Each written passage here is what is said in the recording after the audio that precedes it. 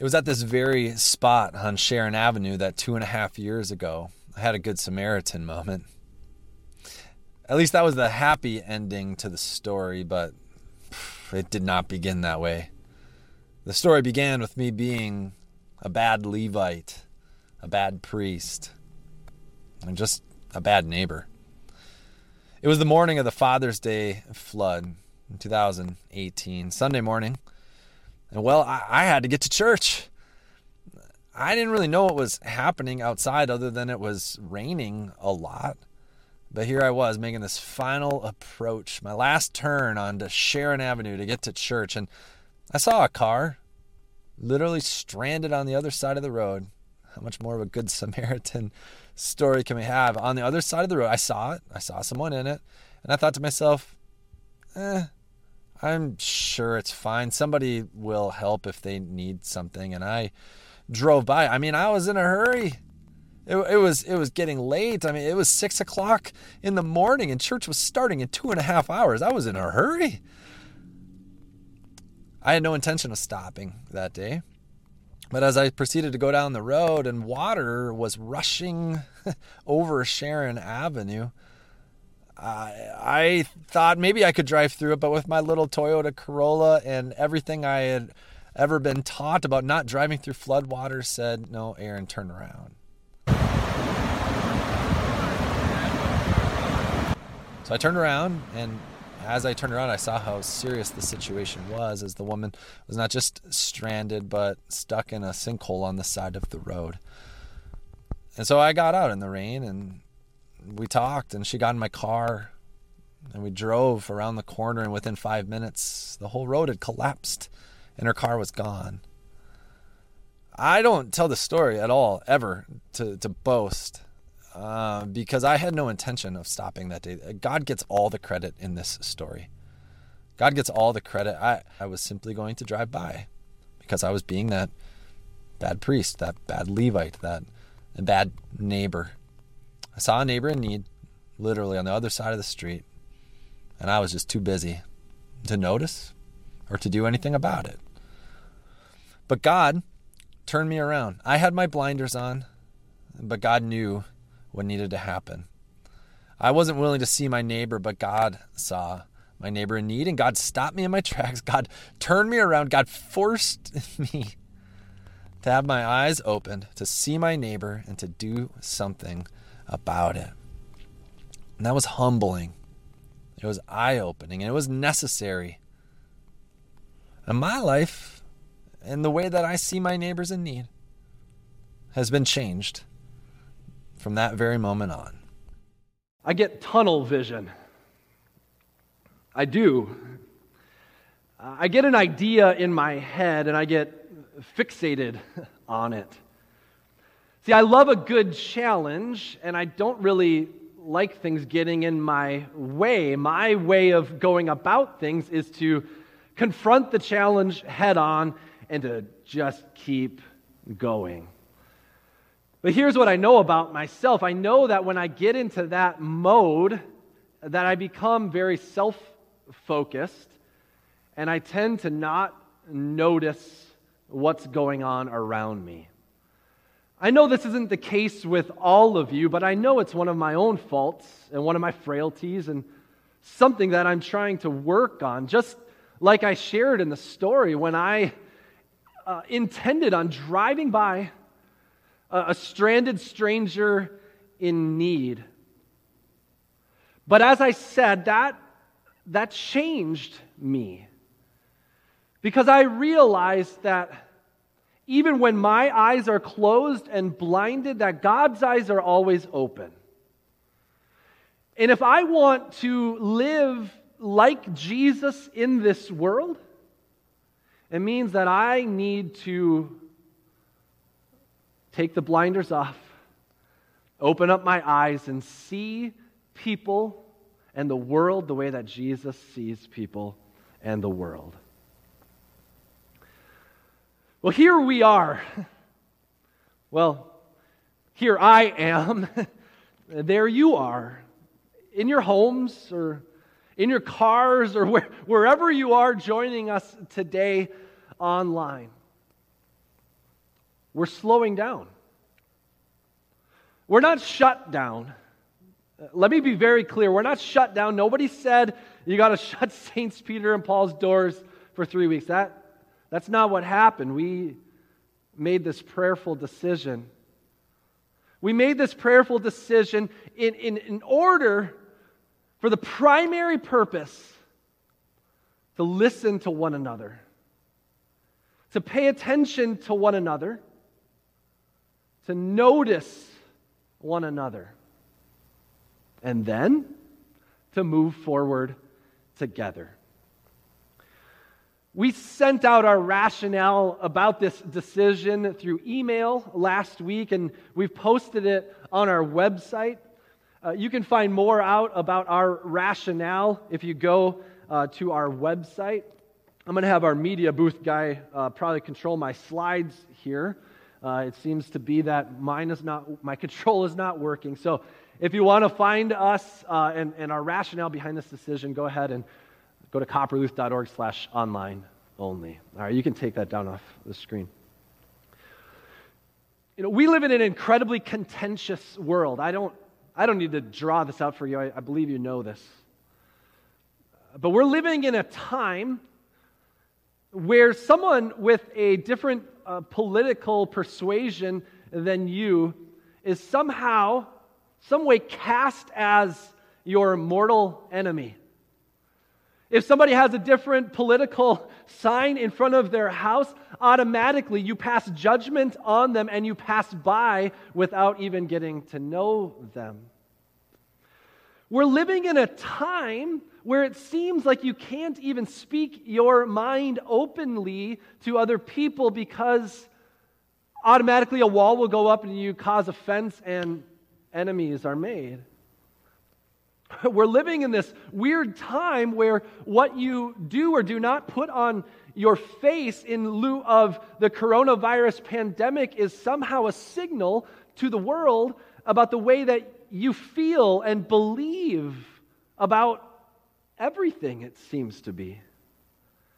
We're living in a time where you're unsure if you're supposed to cross the street or get near to somebody because you're afraid that if you get too close to them, they might get mad at you. We're living in a time where many of us live life in echo chambers, just listening to voices and opinions and sources of information that just put on repeat the same message that we are already convinced of and drive us deeper and deeper into those opinions instead of listening to other voices and realizing that there's reality on both sides of the fence. I believe that Jesus has called us to be people who take notice of other people and take notice of what's going on in the world. Jesus has called us to build relationships with people, in particular, who are different than us. Jesus has called us to be people who step across the street, in particular, for the stranger. When Jesus spoke the words in Luke chapter 10, the parable of the Good Samaritan, that was a world where the Samaritan was the lowliest of the lowly, according to the Jewish people. The Samaritan people were like the despicable of the despised, if you asked a Jewish person. If you said Samaritan to a Jew, they would say, blech. Samaritan? If you were Jewish, the Samaritan was the one that you would never cross the street to help. But when Jesus is speaking on this day, his audience are Jewish people, and a Jewish lawyer stands up and says to Jesus, all right, Jesus, who is my neighbor? And Jesus proceeds to tell the parable of the Good Samaritan. And we, as American readers, tend to hear this story as a story about a man who helped other people and how nice that was. But if you were the original hearers of this story, if you were there with Jesus, your mind would have been saying, Whoa, whoa, whoa, whoa, whoa, whoa, whoa, whoa, whoa, whoa. No. The priest is the good guy. He works at the church. The Levite, he's the good guy. He works at the church. The Samaritan? No way, Jesus. No way was he the neighbor. But the way that Jesus tells this story leaves us no options, because when he gets to the end and Jesus says, "Who is the neighbor?" there's no other option but to say the Samaritan, because he was the one who showed mercy to the neighbor in need. Today, we are finishing our fall kickoff series in this book that we've been studying, and this theme about being a spiritually vibrant home. And through the research that backed up this book, and through the biblical story that teaches us what spiritually vibrant homes look like, we've learned over the last few weeks that spiritually vibrant homes are ones that include messy prayers. That means that in the ordinary, in the mundane activities of life, spiritually vibrant homes put into place spiritual disciplines like scripture reading and prayer. We've learned that spiritually vibrant homes are ones that have loud tables where people engage in spiritual conversations with one another, turning any event or opportunity into a conversation about our faith in Jesus. And now, in this concluding chapter, in our final week in this series, what we are hearing is that spiritually vibrant homes are ones that have open doors. Or, in normal words, who practice hospitality. This is vitally important for a number of reasons for Christian homes to practice hospitality, but here's a big one. When we practice hospitality, God works through our households for the sake of the world. When we open up our doors and invite others in, God allows us to influence other people, and in some ways to also learn stories about other people. It's important for us to remember, and I think you've heard this, we've been trying to emphasize this, that God is involved and cares about whole households.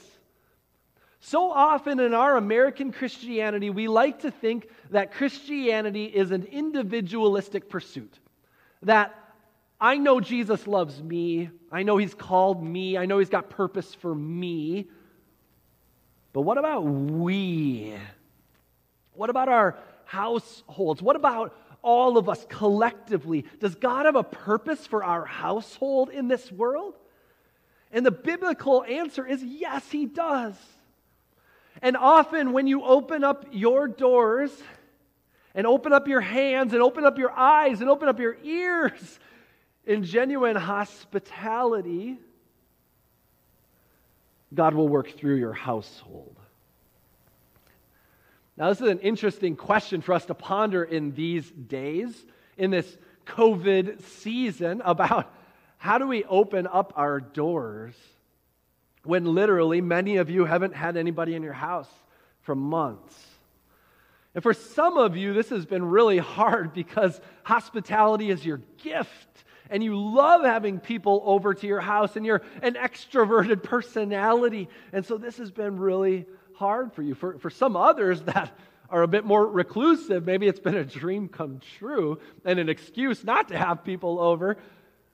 But here's the reality. No matter what kind of person you are, whether you're extroverted or introverted, there is a place for us to be people and households who have open doors and invite people into our lives.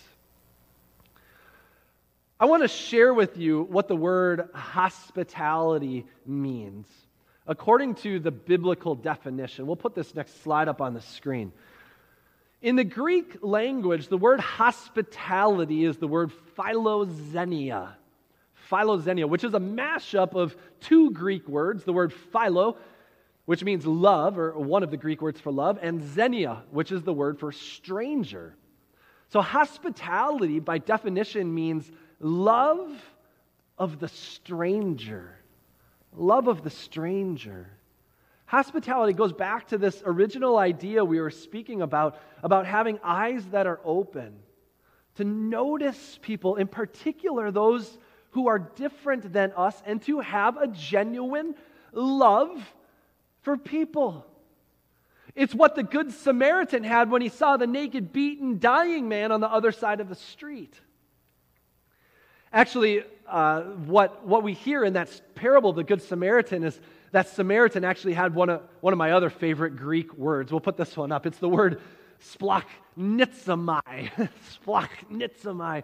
I've taught about this word before, but in that story it says that the Samaritan saw the man in need and had splachnizomai, which we nicely translate as compassion, but it's much deeper than that. It actually means in the Greek language to have your innermost guts, even your bowels, to be moved, so much so that you can't stop feeling this way about your neighbor in need. That's truly what it means to have compassion. The Samaritan was moved by compassion, splachnizomai, but also because he had that philoxenia, that love for the stranger. We'll take down that off the screen. My friends, people of God, we have to operate the same kind of way. We have to be people who notice others. The lawyer spoke correctly at the beginning of this story when he said the greatest commandment is this: love the Lord your God with all your heart, soul, mind, and strength, and love your neighbor as yourself. We have to. This is a big part, again, of why we're slowing down for 3 weeks, why we're moving everything online, so that we have time, again, to listen to one another, to pay attention to one another, to take our blinders off, to get off of whatever agenda we're focusing on, whether right or wrong, but not to have our own agenda be the primary agenda. We want our focus to be on Jesus, the good shepherd who knows us by name and calls us according to his purpose. We want to listen more to the voice of the shepherd than to whatever politician we want to win. We want to listen to Jesus more than the people commenting on our social media posts. We want to hear the voice of Jesus and listen to the love of Jesus, because Jesus is the one who loves the stranger, loves the outcast, loves the one that society walks by. That's the purpose of the parable of the Good Samaritan. Jesus is the one who comes to you, who are incapable of doing anything on your own. Jesus comes to you, beaten, broken, belittled, and he binds you up, and he builds you up as the people of God into one body in Jesus Christ, united in that one baptism. For there is only one Lord Jesus Christ, and in him we are one. Opening up our doors and opening up our lives allows us to live like Jesus. Because when we open up our doors to the stranger, you never know what role that stranger is going to play in our lives. Just think about it. Those of you who are married, do you remember the time when your spouse was a stranger? And now your spouse is no longer your stranger, but you are one together. So it goes in this world. When we open up our lives with biblical hospitality to people who are different than us, we never know what God is going to do in those opportunities. Now, we recognize that not a lot of you are going to be physically opening up your doors wide open or taking the doors off your house and letting everybody in during this season. So how do we practice this biblical hospitality in light of our current state of affairs in this world? Can we still be open, hospitable people, and what does that look like? I believe, yes, we can. Absolutely. Yes, we can. And so we're going to put this into practice.